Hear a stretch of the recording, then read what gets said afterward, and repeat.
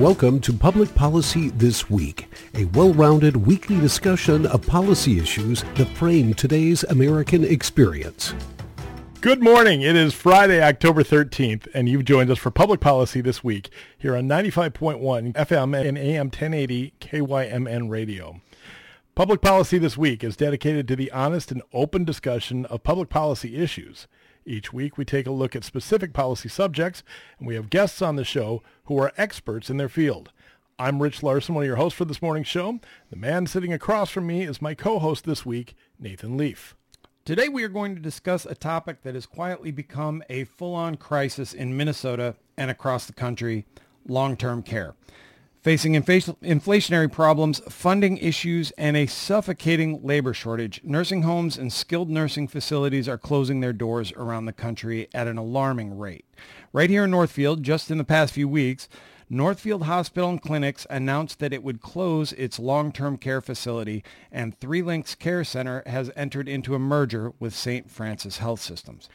Joining us today to help us make sense of the issue and hash all of this out is Natasha Merz, the Assistant Commissioner of the Aging and Disability Services of the Minnesota Department of Human Services. In her role as Assistant Commissioner, Merz oversees programs and policies that serve people with disabilities and older adults. Prior to appointment early this year, Assistant Commissioner Merz helped create the Aging and Disability Services Administration and served as Interim Assistant Commissioner. Since joining the Human Services Department in 2007, she has also been a Regional Resource Specialist and Manager for the Disability Services Division, eventually leading the division as its Director. She previously spent 10 years in the Office of the Ombudsman for Long-Term Care as a regional ombudsman and as deputy ombudsman, providing advocacy and dispute resolution services to nursing home residents and people who live in assisted living settings. She began her career as an attorney, practicing elder law and teaching at the University of St. Thomas Legal Services Clinic. She is a graduate of Creighton University with bachelor's degrees in political science and Spanish and a co-major in justice and peace studies. She received her law degree from the University of St. Thomas School of Law. Assistant Commissioner Natasha Merz, welcome to Public Policy This Week, and thank you so much for being a part of this show today. It's my pleasure. Thank you for having me, and good morning. Good morning. I have two quick questions for you. First of all, are we pronouncing your last name properly? Is it Merz or Merz? No T. It's just Merz. Merz. Okay. All right. I will. And secondly, Assistant Commissioner Merz is a little bit of a mouthful. Do you mind if we call you Natasha? I don't mind at all. I prefer that. Wonderful. Thank you so much. Okay. We always like to ask our guests where we're talking to when we have them on remotely. Where are we talking to you from? I am coming to you from my home office in Robbinsdale, Minnesota. Fantastic. Wonderful. I used to live in New Hope. I like Robbinsdale very nice. much. Yeah. All right.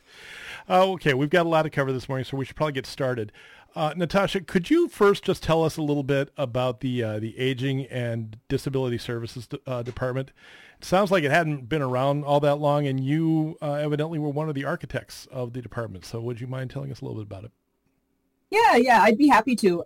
So the Aging and Disability Services Administration is one of several administrations in the Department of Human Services. And it is true that having disability services and aging is, we were kind of reorged into that configuration just over a year ago. But we have, in previous iterations across DHS, also spent time with between aging and disability services. So I wouldn't say that it's a totally new configuration for the department. I think we're always, in an agency as big as DHS, always looking for kind of what are the optimal ways that we can organize and align our work. But certainly while there are really meaningful differences in the needs and wants of aging folks versus people with disabilities, there's also a lot of crossover in areas for alignment. So it's a really, I think, a nice way to align some of our systems and programs that use similar federal authorities. And I can get into more detail on that if that's interesting, but that's kind of the gist of Aging and Adult Services. So just to give you a sense of the program areas, we have what are called Medicaid waivers that support people that would otherwise need to live in an institution, live in the community. The Personal Care Assistance Program, which is a very large program to support people with that need help with activities of daily living. We also have information and referral services, the Disability Hub and the Senior Linkage Line, and I can share a little bit more about those valuable tools too later in the interview, as well as nursing facility rates and policy. So kind of how do we set rates to pay nursing facilities using Medicaid dollars? What does that look like? And so that's a big policy area of ours as well as services that support older adults under the Older Americans Act. So that's kind of a rough outline of who we are and the types of work that we do. No shortage of responsibilities then. Yeah, it's a big scope, but it's wonderful, dynamic, and very engaging. Natasha, what would you identify as the major overall challenges to long-term care, both across the country and here in the state of Minnesota? Sure. So I think you hinted at this in your intro, which is really the workforce is a very significant and serious concern about across the spectrum for long-term care services and supports, whether we're talking about staffing in nursing facilities or assisted living, home care agencies that provide services to people in their home, or residential settings for people with disabilities. It has been a long growing problem where we haven't had enough direct support professionals to fill the gaps and meet the needs of people that use services. But certainly we've seen those workforce pressures exacerbated by COVID. The direct support workforce is always subject, like many others, to the economy. And when we tend to have lower unemployment rates, we tend to see a tighter contraction in the direct support professional labor market. So I think, the reason that's some of the biggest challenge is really because that has the most impact on people's day-to-day life. If you can't find someone to help you with the things you need to do to be a part of your community or go about your day, I mean, that is a very serious and significant issue across, like I said, the span of people that need support. And what are the key factors that contribute to the health and safety of residents in long-term care facilities? Yeah, I mean, that's a really good question with a lot of, the answer is complicated, but I think I can highlight some major themes. So one is, of course, that they have the proper training in both the overall, safety protocols and health protecting protocols in whatever setting they're working in, right? So providing support to someone that's in a licensed nursing facility is going to come with different rules, regulations, and training requirements than if you're providing support for someone in their home. So, but what both of those share in common in terms of providing high quality care is that staff is trained and has the information and is equipped to deliver services in the way that's consistent with obviously the regulations. But what tends to be more important and equally as important in having a good experience really is the relationship between the direct support professional and the person being supported or the person using services. What we really look for in high quality care is sort of that baseline I talked about, that person is trained and understands the basic health and safety requirements of their job. But what we really see in terms of quality outcomes is when the direct support professional really knows the individual they're supporting as a person, knows what's important to them, not just what's important for their health and safety, but knows kind of what are the things they like to do, what makes them happy, how do they like to have services delivered, and then makes an effort to deliver services in that way. And that leads to a power dynamic that is more equalized, right? Sometimes we see in lower quality healthcare outcomes that the power dynamic between the staff and the person being supported is imbalanced and that the staff has a lot more power. And so when we look and see high quality outcomes, again, we see that relationship, that professional relationship of mutual respect of that direct support professional really knowing and caring about the person, and then them being able to communicate about what's working or not working, in how that particular care was delivered or how that particular interaction went. So really looking at the quality of the relationship makes a big difference in terms of quality outcomes, regardless of what type of regulatory setting the person is living in. Natasha, the idea for this show, we've been working on this for a while. There have been people in Northfield who have been talking about the fact that there's a real problem with long-term care with nursing homes, and we actually put the show together before Northfield Hospital and Clinics announced that they were going to close their long-term care facility before Three Links Care Center here in town announced that they were going to have to move into a merger with another health system. And there's a rumor that we're going to lose another long-term care facility here in town. Can you give us a sense, do you know how many long-term care facilities have closed in Minnesota or have announced their intentions to shut down this year? Yeah, so I have that data for 2023, and certainly if you're looking for more of a overall trend line, we could provide that to you as a follow-up. But about 6 nursing facilities have closed in Minnesota in calendar year 23, and we are aware of one that may be looking at a closure in 24. What I will say is that it's not unusual for nursing homes to close or consolidate, that there's always been that in our system. Mm-hmm. So the fact that 1 or 2 are particular closing is, you have to look at that in the context of the overall trends in the industry. But it's absolutely true that because of workforce, COVID pressures, it is becoming increasingly difficult. Providing nursing facility level of care is highly regulated, and it's a difficult job to perform. I will say that one of the things we think about is that nursing homes are not the only way that people want to receive long-term care. More commonly, people prefer to receive home and supports in their homes, if that's possible for them, or in assisted living. So nursing homes play a really important part of our system, but they're not the only way that people receive support as they're aging and kind of going along that aging journey. So maybe the alarm bells that a lot of us are hearing maybe aren't quite as loud as we think they are. Well, I don't know that I want to say that, because I know that when facilities close, it has a huge impact on the community in which that facility is located, and so I don't want to say that you shouldn't be worried or everything is fine, because I think that's probably not being sensitive to the particular needs and desires of the Northfield community. I think what I'll say is that closures and consolidations have always occurred, in the nursing mm-hmm. facility industry. Sorry, I'm going to turn my camera off, and others. I think, it's important to look at that in the context of the overall sort of what's our steady state of closures and consolidations. Nursing facilities, whether they're for-profit or nonprofit, are businesses that choose to, engage in different types of business transactions. What we're concerned about in the department is that people have access to nursing facility services in or around their communities. So one of our most important initiatives that was a part of the governor's budget in the 2023 legislative session was increased funding for critical access nursing facilities. So those are facilities that have special designation because they are the only nursing facility in a certain geographical zone.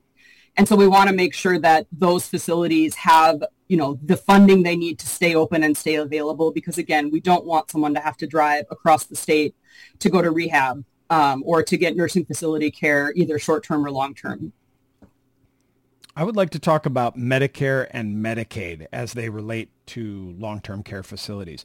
Understanding, of course, that this is incredibly complicated. There are thousands of pages written about regulations and procedures when it comes to long-term care and entitlements.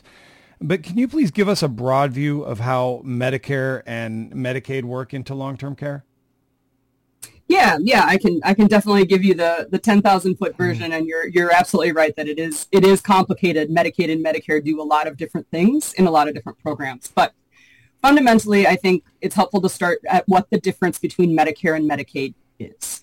So Medicare is a health insurance program for people 65 and older, and some people that have been determined by the Social Security Administration to have a disability status. But I think, that distinction is important, but primarily in terms of who Medicare serves and what Medicare does overall, it really is that 65 and older health insurance function. Medicaid, on the other hand, is a means-tested program, which means it's for people that don't have a certain level of income or assets. So it's a poverty, you have to sort of prove that you don't make too much money to qualify for Medicaid. Medicaid can then function in a wide variety of capacities for people with, again, I mentioned all those different types of services and programs. So in the context of long-term care, Medicaid can pay for nursing facility care after the Medicare coverage is ended. So maybe I'll just say a little bit about that. Medicare, I said operates primarily as a health insurance program, paying for prescription drugs, clinic visits, prevention, right? All the stuff that all of us need relative to healthcare.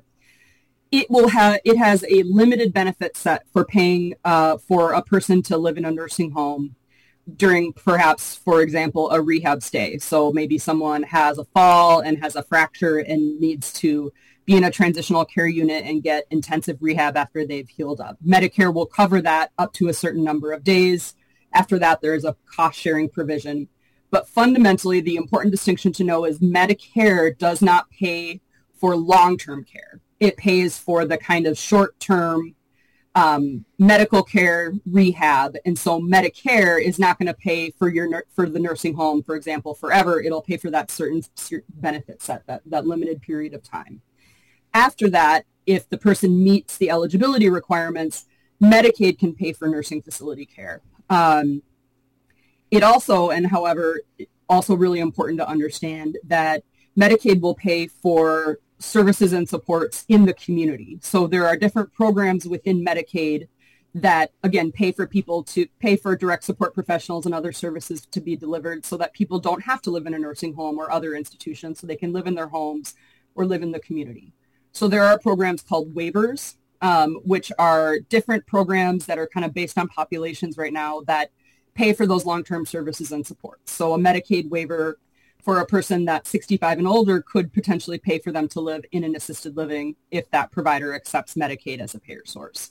It could also pay a home care agency to come in and provide, help with daily activities. So when I talk about activities of daily living, I'm talking about the stuff that you and I do every day to get up, eating, bathing, grooming, getting ourselves dressed, getting out of bed and into our chair or, whatever that might look like. So a lot of those support programs are available under Medicaid. So I guess I'll pause there and see if that made any sense, or if you want to ask a different question. Because it's a big topic. It gets complex really quick. No, that answered it. Our long-term care system has been in place for decades and has evolved to meet the times. But now fundamental pieces of the system have become major problems. You touched a little bit on this, but I was wondering if you could give us some more specifics. Why is staffing a long-term care facility so much more difficult today than it was, say, 10 or 20 years ago? Yeah, there are a few major factors that probably won't come as a surprise to your audience. Fundamentally, these are really important, complex, and challenging jobs that are paid at entry-level wages, right? So I think if you were to talk to workers and talk to their employers, they would say fundamentally what's really hard is that they are competing with other sectors of our economy that have a lot more flexibility to increase revenue so that they can pay better wages. So if you think about work, the direct support professional market is competing with retail, with food service, and so it's really challenging because, say, in the private sector, in like the food service or the retail sector, if inflation and costs go up, they can increase prices, increase revenue, and then pay higher wages. Whereas in the Medicaid world, those rates are set basically by the legislature in conjunction with the state of Minnesota, with the Department of Human Services. And without legislative authorization, we can't increase rates. And so that means that we have to wait, that those industries have to wait until the legislature authorizes that increase in order to get a rate that allows them to pay a different wage. So I would say kind of at a super high level, they're always competing with the private market, but they don't have the same level of elasticity in their ability to raise wages quickly. So that's one big factor. Obviously the second is that we do have shifting demographics in our society, that our population is aging and there aren't as many people coming into the workforce at all, but also not as many people coming into the long-term care profession. And that really is something that we need to focus on and change. And then the third factor that I would sort of point out is I think we don't, as a society, value the work of these professions in the way that we really ought to, in terms of the backbone of support that they're providing to society, allowing other people that have disabilities or our elders to live active lives in the community and engage. Like, those are big wins for all of us in our communities. And we need to really think about how we value our direct support professionals in a different way, in a way that really recognizes what they're contributing is fundamentally, different than maybe some other sectors where they could make a couple dollars more an hour, but they, the folks that are in this community of providers are really dedicated to providing good support and are there because they know it makes a difference, even if the rest of society, they're not maybe getting the message that it is. And I think that fundamentally changing that perception, changing that attitude would really go a long way, even while we know that wages and benefits are certainly the top issue in terms of retention of direct support professionals. Right. So you talked about people not coming into the profession, and that's probably will lead into my next question. But there have been a certain percentage of the people have left the profession, like specifically worked in long-term care and do not want to work in long-term care anymore. Does the state have any sense about why that's happening? I don't know that we have a sense in terms of a statement that general. I think it is highly individualized. Mm-hmm. I think we're seeing the same in long-term care, the same or similar issues as other industries post-COVID, where workers are in just sort of a fundamentally different space in terms of what they want and what they're willing to do for what level of pay. I also think that remote work is an option now for many of us that it wasn't before. And that's also, that flexibility might be, sort of pulling workers into different parts of the economy because they have that flexibility that they need in a remote work environment, which is, of course, generally not possible in the direct support professional environment unless, you're working with a company or an entity that's using, technology to support people, which is certainly a possibility, but it's not the most common way to deliver service. It's typically delivered kind of in that one-to-one live, person-to-person interaction. Sure. Okay. So, I mean, and COVID, I think, sort of is related to all of this. Let's talk a little bit about COVID-19. There were issues with long-term care before COVID-19 came along. But how were those problems exacerbated by COVID-19, and what new issues arose during the pandemic, and what are the lessons that we've learned from the COVID-19 pandemic?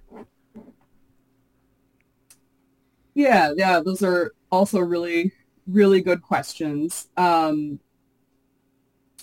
I think, in terms of what has been present since COVID, I don't want to sort of belabor the nursing facility or the staffing issues, but I think that's been a huge deal. One of the things that we've learned that maybe wasn't as prevalent before COVID was really thinking about the pros and cons from a public health perspective of living in congregate environments, right? Where people are coming together and they're having, 20, 30, 40, 50 people eat in the same place, where we have, a lot of more opportunities than we would in sort of scattered site housing for infections to develop, and thinking about that calculus as it relates to, a person's safety. So, I'll share that people in my life that I love very much went pre-COVID into a really nice assisted living facility because that's like where they felt they were at the time, but decided to move back to their home after the COVID outbreak, and really having to weigh that risk benefit analysis. In the early days of COVID, we didn't have vaccines. We didn't know exactly what the right treatments were. Healthcare capacity was very low. And so I feel like, they made a really rational choice and decision. And I think as as COVID moves into an endemic, but we also are going to see, cold and flu season and the impact of that. I think people are looking differently at congregate care as a long-term care option and trying to figure out, and I think that's added a new factor to the decisions people make about whether they stay in their communities or whether they stay in their homes or whether they move into those congregate settings where they might have more access to care, less isolation. But there are different types of risks in terms of infection and other risks associated with that. So I think that was one thing that was, present before COVID, but very much a factor post-COVID. And then I think staffing, of course, has always impacts people's experience in that care setting. And so that continues to be something that factors into people's decisions. Was there anything else that COVID did to the long-term care system? I mean, I'm generally curious about this because I don't know. Did the supply chain issues shock the system? I have to believe inflation that has worked alongside COVID has hurt long-term care as well. Yeah, you're absolutely right. And what I want to say is, COVID had a incredibly negative impact on the nursing home industry and the assisted living industry as well. And certainly home care to a certain extent, but I think those two places felt it.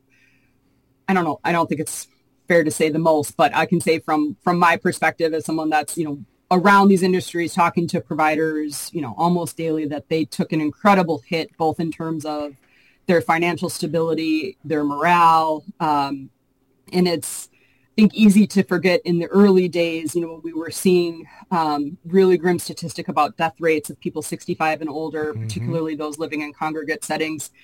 But all during that, you had people in those settings, the workers, the administrators, the managerial staff that showed up and figured it out. And they pivoted and they, were listening to daily calls with the Department of Health and trying to figure out the most effective methods to prevent infection. And we're trying to follow ever-changing public health guidance. And it was an incredibly difficult time for them, as it was an incredibly difficult time for the people they were supporting who were quarantined from their friends and families, isolated from the things that, all of us count on to give us pleasure and peace in our life. They couldn't be together with the people that they loved. So between the stress of the staff,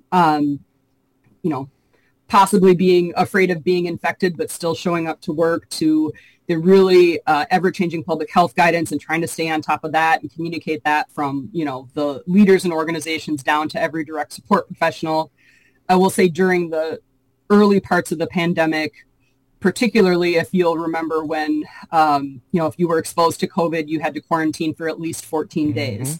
So think about the impact of that. If you are, running a staff, let's say your staff of 20 on a particular floor or unit, that's just a number I picked out of my head. Two of those people go down and can't come back to work, even if they feel like they're physically able to, but public health wise, they're not allowed to come into work. So you can just sort of see the stress and the chaos that kind of a thing, even though from a public health perspective, that's absolutely what we needed to do at the time. But that was incredibly stressful and hard on the industry. And then I'll just quick mention, you're absolutely right, that inflation and rising prices make it really, really challenging to keep pace. And so we did hear and continue to hear that providers really blew through their reserves, both paying staff overtime, trying to figure out how to access PPE, personal protective equipment, and continue to try to make it work. So, well, I think. Go ahead. I'm sorry, didn't mean to interrupt you. I apologize. Just going to say, I think the industry, from the nursing facilities to our assisted living to our home and community-based services providers. I mean, as I was in different positions, but with the department at that time, working with the Department of Health, they really worked incredibly hard under really impossible circumstances to kind of hold things together and provide care for people, and really did an incredible job pivoting despite all those challenges.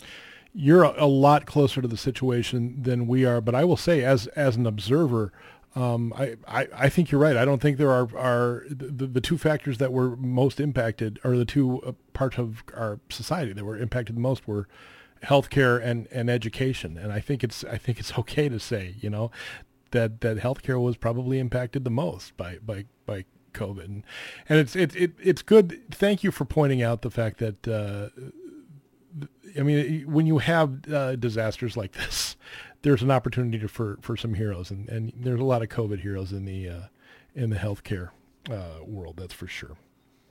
And especially in our long-term care sector of healthcare, Indeed. You're absolutely right. Absolutely. You're listening to Public Policy This Week on KYMN Radio, AM 1080 and FM 95.1, broadcasting from beautiful downtown Northfield, Minnesota. I'm Rich Larson. My co-host this morning is Nathan Leaf, and we're talking with Assistant Commissioner for Aging and Disability Services with the Minnesota Department of Human Services, Natasha Merz. One of the things we hear over and over again from not just long-term care, but most healthcare systems is what is characterized as inadequate reimbursement rates through Medicare and Medicaid. What has the state done, if anything, to ease that situation? Yeah, that's a great question. So before I go into that, let me talk a little bit about rates versus wages, because I think that will help make the rest of what I'm saying maybe hopefully a little bit more clear. So when we're talking about services that are funded by Medicaid, and that would include home and community-based services, personal care assistance, things that we've been talking about so far, all those services, the rate that a provider is reimbursed for is set by, it's sort of established by the Department of Human Services as the state Medicaid agency, but it has to be approved and authorized by the legislature. So the department on its own can't raise rates. We need the legislature to sign off on that because it costs money in our overall state budget and forecast. So for Medicaid services in general, we get about half of the money from the feds and about half of it is from the state general fund. So again, the department is the agency that the federal government has designated as the one that kind of sets the rate, sets the standards for the services, and the overall service design. But the permission to actually spend the money and how much money is a legislative decision. So the department would, for example, go in with a proposal to raise rates by a certain percentage in a certain program, and the legislature would have to, say yes or no on that based on their spending priorities and the fiscal analysis. And I should say, when we talk about DHS coming in, I'm talking about what's in the governor's budget, of course. As an executive agency, our legislative priorities are the governor's legislative priorities. So that's how rates are set. And then within that rate, the employers of the direct support professionals and other workers, so the provider agencies, actually pay the wages. And then they're included in the rate is sort of assumptions about how much money or what how much money an employer needs to receive in order to pay competitive wages and benefits, as well as the other types of costs to operate that business that might be built into that rate. So within that rate, providers have a little bit of sometimes wiggle room to be able to raise rates a little bit raise wages within the current rate, but often the ceiling or the difference between the rate and the overall benefit package needed to pay for that worker's wages is really, really thin compared to the overall rate. So that's where sometimes, I mentioned earlier that it's challenging to raise wages for this industry at the same pace or rate as the private market because they don't have as much flexibility on raising on the rates. They can't raise their own rates, I suppose. Or generate more revenue without legislative authorization. So how that relates to what we have done in the department and through the governor's office is really trying to focus on rate increases for services that will help people stay in their homes and their communities. So 2023 legislative session, we saw historic investments in our personal care assistance program, really trying to make sure that personal care assistance agencies could pay personal care assistants more equivalent to the waivered services that provide similar services under different programs. So, we can talk program by program if you want. That may not be the most interesting thing to your readers or to your listeners, but really the fundamental thing that we do is try to have rate increases in the services and programs that provide the best return on investment. So we know that people prefer to stay in their homes when that's possible for them. And it tends to be cheaper. It's not cheaper for every person every time, but over the arc of kind of the number of people that use services and supports in Minnesota and other states, it's generally cheaper for someone to be in their home than it is for them to be in a institutional or a congregate setting. So there's really good public policy reasons to really emphasize increasing rates in home and community-based services. And that really has been a focus of where we've been asking the legislature to invest. So there's kind of rate increases, in general, based on analyses of what we think it costs to actually deliver that service. One of the things that we're really working towards and building is a cost reporting system for providers so that we're not, we make assumptions on rates based on federal data right now, and we really want to understand where, if rates are inadequate, what components of the rate are inadequate, and how much more would it take to resolve that. So trying to really use a data-based approach through getting provider cost reports. And so that is an increasing area of focus for that. We're building out cost reporting across many of our long-term services and support programs so that when we go to the legislature and ask for investment, we can say, this is where the investment's needed. This is why that investment's needed. I'll say also that our rates have to be approved by the federal government, by the Centers for Medicare and Medicaid Services, because they're basically kicking in half of the value of the services. And so they have rules and requirements too about the states have to be able to justify their rate methodologies. So that maybe isn't, like I said, as interesting, but it is a big component of our work, is trying to make sure that we maintain compliance with federal government so that we continue to maximize the amount of federal money coming in to Minnesota to pay for services. Well, complicated is hardly ever super interesting, but it is about as complicated as it gets. I mean, there's so many different hands in the Medicare and Medicaid system that it's tough. All right, you may have just answered part of this, but I'm going to ask this question anyway. When researching these issues more than once, I have seen the word collapse used when discussing the future of the long-term care system.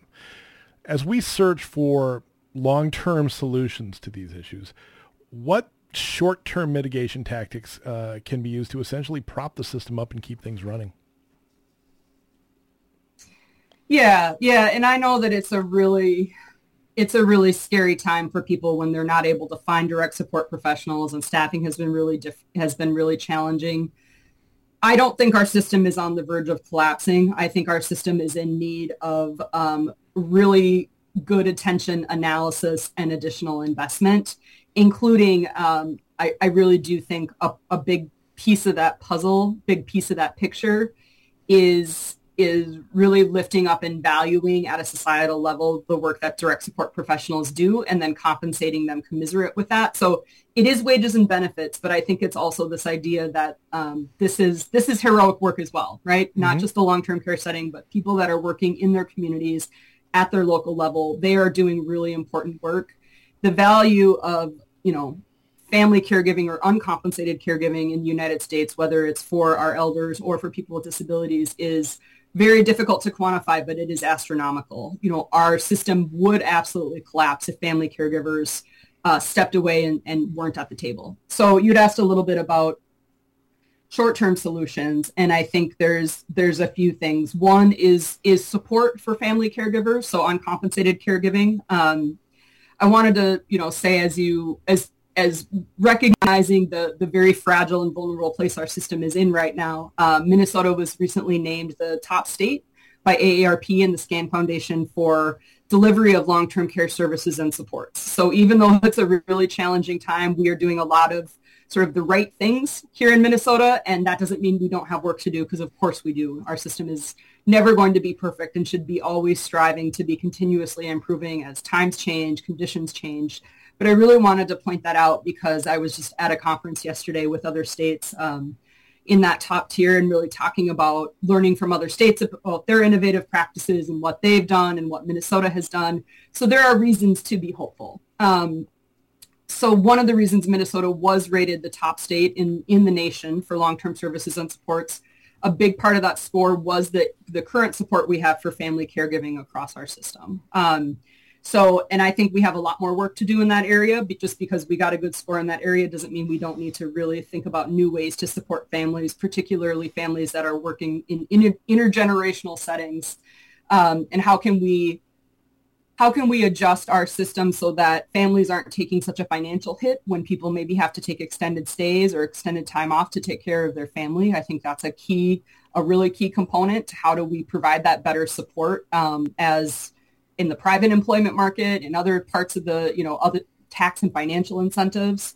I'll say another good option that's kind of a hybrid between uncompensated or unpaid family caregiving and a formal paid service is what we refer to as self-directed options. So a self-directed option is a way to deliver service that a person can choose in certain programs like the PCA program or the waiver program, where the person that needs the support and services is acting as the employer of their workers. So the person or their legal representative that needs the support gets a budget, and usually an annual budget, and they get to build the plan for how they want to spend that money and who they want to pay and how much they want to pay that person. There are, of course, some requirements in terms of working with a financial management entity to perform those employer functions correctly, but that really provides a lot of flexibility for people to pay, in some cases, their spouses or parents of minor children to provide services and supports under the Medicaid program. So we also think that helps people, keep in relationship with their community, so they could hire, again, family members, extended family, people from their faith community, their neighbor, whatever it looks like, as long as they feel comfortable with that person and they train them on their needs. And again, there are certain administrative things that need to happen. But that's a really good way for people maybe to be able to incentivize their social networks to provide services and support. So often we see that, you might not be able to find a home care worker from an agency, but your cousin might do it for you, or your sister might do it if you can offer them a little bit of money. So that, I think, is a really important tool that we want to see those options expanded. Minnesota has been a leader in self-directed options for many decades, and this flexibility became easier to get the feds to approve during some of the flexibilities under COVID. So we've seen a lot of other states come and ask us, how have you guys been doing this? What does it look like? Really seeing the importance of self-directed options. So I think that's one big piece. And then the last thing I'll say certainly is how to leverage technology more effectively. We have made big strides, especially in terms of telemedicine and telehealth. I'm really interested, and we've been working with providers and advocates on how can we bring more of that into the long-term care system so that we can, where possible and where safe, reduce reliance on that sort of one-to-one. Person has to be in the room at all times with that individual. That's not true for everyone. Sometimes people just need someone around or on call, checking in on them.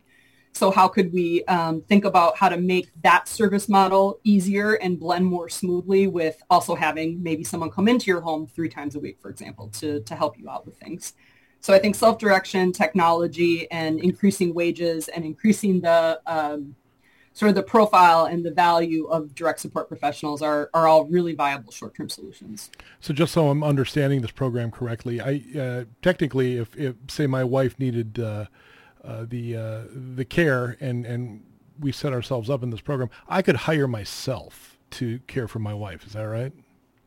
Well, yes, your wife would be hiring you. Oh, right. She would be the employer. There it is. Yep. The person that's receiving the support or needs the support is the employer. And certainly, that person can have a legal representative. That's the employer. So that's why sometimes when we have, if it's a child that needs support, their parent would be the employer. Okay. Got it. Well, that's a great segue. I was hoping we could dive a little bit more into detail on how home-based care works into this in light of what you just said. Can you speak to the WISH Act and what it would do to help the situation? And do you see it as a viable piece of a larger solution? So can you tell me a little bit about the WISH Act? I've got some information here, but I confess I'm not fully sure if I'm looking at the right WISH Act. The WISH Act is as I understand it, is a piece of legislation that's proposed in the the United States Senate that would create a fund, basically, that would fund a lot of what we're talking about here. Would I don't want to say abandon the long-term or the nursing home model, but it would help people stay in their homes as they need care. Is that the WISH Act that you know of, Natasha? No, and I confess I feel like I should. I apologize. We don't mean to put you on the spot ever. No problem. I think any program that is looking at how we can finance long-term care more effectively is a really important thing to do. So as I'm looking kind of at the private, I'm looking at just scanning a little bit here. One of the things we find particularly with seniors, and in fact, I mentioned this, the conference I was at yesterday, sometimes it's referred to as the missing middle for our seniors. So the idea being here that in order to access the Medicaid services and programs that we've been talking about throughout this interview, people have to spend their money down to poverty levels, essentially, right? Mm-hmm. There are provisions that allow a spouse to keep more money when one person's in the community, but the reality is that when you're accessing Medicaid, you have to spend most of your money in order to qualify, which means for people to access long-term care, they're having to impoverish themselves, which fundamentally isn't necessarily the public policy outcome that we want to see. We want people that have saved money and been responsible and have some funds not to have to spend that down just because they need long-term care. And that, combines with the fact that long-term care insurance right now is a very difficult product to buy and purchase. It's difficult to underwrite in terms of figuring out what it costs. And so as I'm looking, just in my very limited knowledge of the WISH Act, I think, it's similar to some of the things that we've been looking at just in the Minnesota level, which is a program that is called Own Your Future, which is studying and looking at how could we think about a public-private partnership to finance long-term care for seniors and older adults so that they don't have to spend all the way down to Medicaid poverty to access that. And so, it is complicated in the sense of trying to figure out from an insurance and an actuarial perspective, how do you finance that? What does it look like? Public-private partnerships in the Medicaid space are pretty new. It's not super common. But I will say that I think trying to figure that out, whether that happens at a state or a national level, is a really important component of it, because we really, again, don't want people to have to, abolish any wealth that they could pass on to their family just to access long-term care. And that long-term care is incredibly expensive to pay for privately. So you really do see the folks kind of with middle income that are feeling that the most in terms of that. So I think anything we could do publicly or privately, or to create that financing option is a very important thing to consider doing. And as I said, we're exploring that with a program called Own Your Future, and we could definitely get you some more information on that if your readers are interested. Can you talk a little bit about Own Your Future? Yeah. So the idea behind Own Your Future, as I said before, is an initiative that we've had for a long time in the department, and the whole, the long-term care insurance industry has sort of changed under our feet as we've tried to understand it. But the goal of the program would be to make recommendations to the legislature about some type of a public-private combination insurance, long-term care insurance product for Minnesotans. Often what happens is it's very difficult if people have really extended, expensive end-of-life care. That can be difficult to sort of finance and build into a private insurance product. And so we think about, could we have a more affordable insurance? This is an example. So a more affordable private insurance product that could supplement Medicare, because Medicare won't pay for long-term care, but say you access Medicare benefits, then you maybe have this private long-term care insurance option. And then at some point, if that gets too expensive, that Medicaid can come in and somehow back or underwrite that private policy to allow overall costs to the consumer to actually be affordable. Because right now, the cost of private long-term care insurance is unaffordable for most people, particularly if they don't get it when they're 25 and healthy, which most 25-year-olds aren't thinking about that. No. So many don't think about that. All right.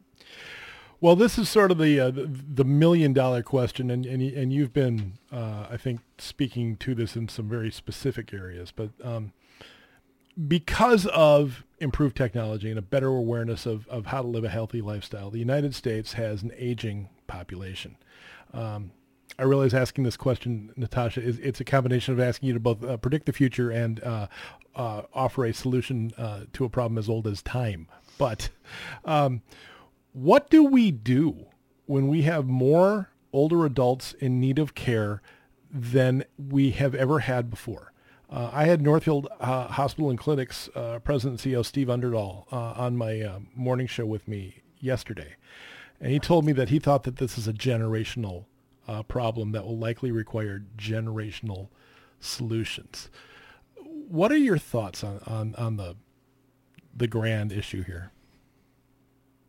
Yeah, thanks for that question. It's really important. It's one I'm passionate about. So, these demographic shifts in our society aren't new. We've known about them for a long time. From my perspective, the most important thing is that we stop seeing this as an inherently negative problem, right? The idea that we're getting older, all of us are needing more supports, isn't actually a bad thing. I think sometimes it's framed as everyone is going to, as our population ages, people are getting, we're going to have less and less and less. And I really challenge us to think about how do we make sure that we have services and supports available for people, but how do we look at what the benefit is to our communities and society to find different ways to include seniors and elders, to really be those really vital members that are teaching us and passing along wisdom and helping us prepare for the future. So I think one is a little bit of a thinking shift. I mean, I don't want to be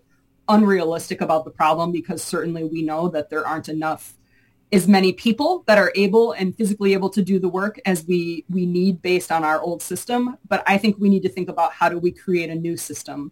How do we refocus supports for family caregivers, intergenerational options for living and being in community? I would want to point out one of the things that we've done in Minnesota to help us prepare and think about it and be thoughtful about it is we have a governor-appointed council called Age Friendly Minnesota, which is a national effort that a lot of other states have engaged in that is really part of creating a multi-sector plan on aging. So sometimes people may think about long-term care just in the context of human services, the things that we've been talking about. But really, healthy aging and information is a function of all parts of society and our system, from the Commerce Department to the Transportation Department to our local cities, counties, municipalities, that we all really need to think about what kind of structural changes to our communities, what kind of changes to the way we deliver services and supports are necessary to take full advantage of the aging of our population. How do we maximize that benefit and really think about that? So I think it is generational, but I don't necessarily think that framing it as a problem is going to bring us to the solutions that we really need. You bring up Age-Friendly Minnesota. Here in Northfield, we have a very active age-friendly board, Age-Friendly Northfield, and they have become, frankly, a very effective lobbying group within the city. And that age-friendly program, which was put together, I believe, by the World Health Organization and AARP, if I'm right, that's a program that could actually make some difference, isn't it? Absolutely. It absolutely is. And we've seen a lot. We've seen really good progress, even as, I think you pointed out correctly that some cities and municipalities took on the age-friendly challenge earlier than the state of Minnesota did. And so we have pockets like Northfield that have really helped us figure out how to scale this up at a state level and really, try to create good alignment between municipalities, cities, communities, and state agency efforts. So I thank you for sharing that about Northfield. I really do believe it can make a huge difference because I think we can't look at human beings in isolation or as a function of one particular service or program, right? So we don't assume that all people that are 65 and older are going to go into a nursing home. We assume some of them are for short-term care and possibly long-term care later in their life. But we have to look at them as individual people that need and want support in their community that might look different depending on where they live. And so thinking about how do we create the structures and the collaboration structures to be able to think about a whole community and how easy or hard is it to age well in this community, to access primary care, to access early screenings for dementia, to have senior nutrition programs when that's appropriate, to have community spaces that are accessible so people can gather and be together, transportation systems that function and work, support for caregivers. So all of those things can kind of live and be housed under these age-friendly collaborations. And so that happens again, is at the city level, like you talked about. But what I appreciate about age-friendly MN is we have leaders from across long-term care, but we also have leaders from other state agencies and important advocacy communities all coming together really with a passion for lifting up the voice of seniors in our communities and elders and figuring out how we can age well in place as a society and really continue to grow and thrive. And I do think that that group, along with many other important parts of our system, including our providers of services through the Older Americans Act, are going to be the key to being successful and meeting all the significant challenges that we do have ahead of us. Speaking of technology and generational solutions, there's a lot of concern across the labor market. There has been, of course, that automation is going to displace a lot of labor, but isn't there a possibility there in the long-term care area where that actually fills a need and fills a gap if we've got a labor shortage there? I think so. Yeah. I mean, I absolutely think it does. I don't think it does everything. I don't think it's the only solution, but I think it is absolutely a piece of the puzzle. So we've seen, even in the last 10 years, really significant advancements in technology that have benefited people with disabilities and older adults in the sense of, it used to be really hard and expensive to buy a piece of adaptive equipment to help you do a particular thing. So if you don't communicate with words and you need a screen reader or you need some type of adaptive device to communicate, that used to be very expensive and difficult. And now it's an app that's available for all of us on our phones, right? So there's things like that. And then we've seen increasing quality of things like medication dispensers, monitoring technology, although that, you have to be careful with that. It has to be with the consent of the person being monitored and under certain circumstances.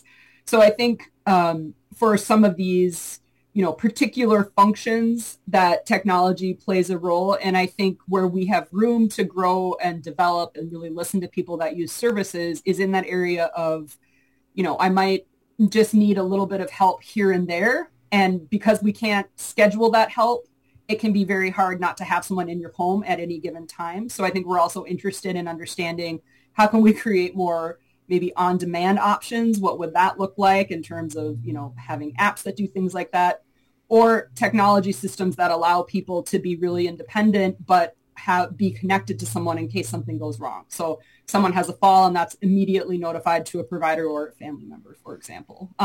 So I think there are places that we can reduce reliance on direct human assistance through the use of technology. But I don't think it's the only, it's going to solve all our problems. But I think it has to be a very careful and thoughtful part of the solution in order to be effective. Commissioner, as we wrap this show up today, we always like to give our guests the last word. Is there something we should have discussed this morning that was missed? I don't think missed, and I just really appreciate the opportunity to, share my thoughts, and you're lifting up and elevating this issue. I would just say that I think the last thought is that there is, while we have very significant challenges that we've talked through a little bit, the complexity of our system, the shortage of workers, we also have incredible opportunities to come together as a state and as communities to really advance quality of care and quality of services with a focus on community integration. So when we really focus on how do we include people that need support in our communities, whether there are elders that may have some early onset dementia or there's someone that needs a lot of physical assistance to get to navigate the day, that when we find better ways and more effective ways to include them and hear their voice and lift them up as valued members of our community, that's how we're all going to thrive together. And so any policy and anything we can do from a funding or a legislative perspective or a program perspective that supports that and brings people together in community, that is going to be our North Star. Well, I really just wanted to take a little time and thank you for being a part of this show.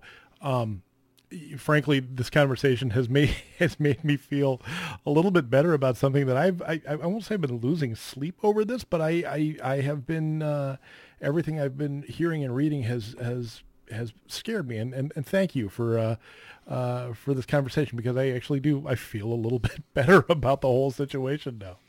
So Assistant Commissioner Natasha Merz, thank you for spending some time with us this morning here on Public Policy This Week. And that will conclude this edition of Public Policy This Week. We're on KYMN Radio, AM 1080 and FM 95.1 each Friday morning from 10 to 11 a.m. Next Friday's edition of Public Policy This Week, please join myself and Joe Moravchik. We'll have a follow-up discussion on a show we did about a year ago discussing name, image, and likeness issues within the NCAA. Thank you for joining us today for Public Policy This Week. Have a fantastic Friday afternoon and a superb weekend. You've been listening to Public Policy This Week. Tune in every Friday morning at 10 a.m. for more conversation with policy experts. Remember, this show can be found on your favorite podcast platform or stream it from kymnradio.net.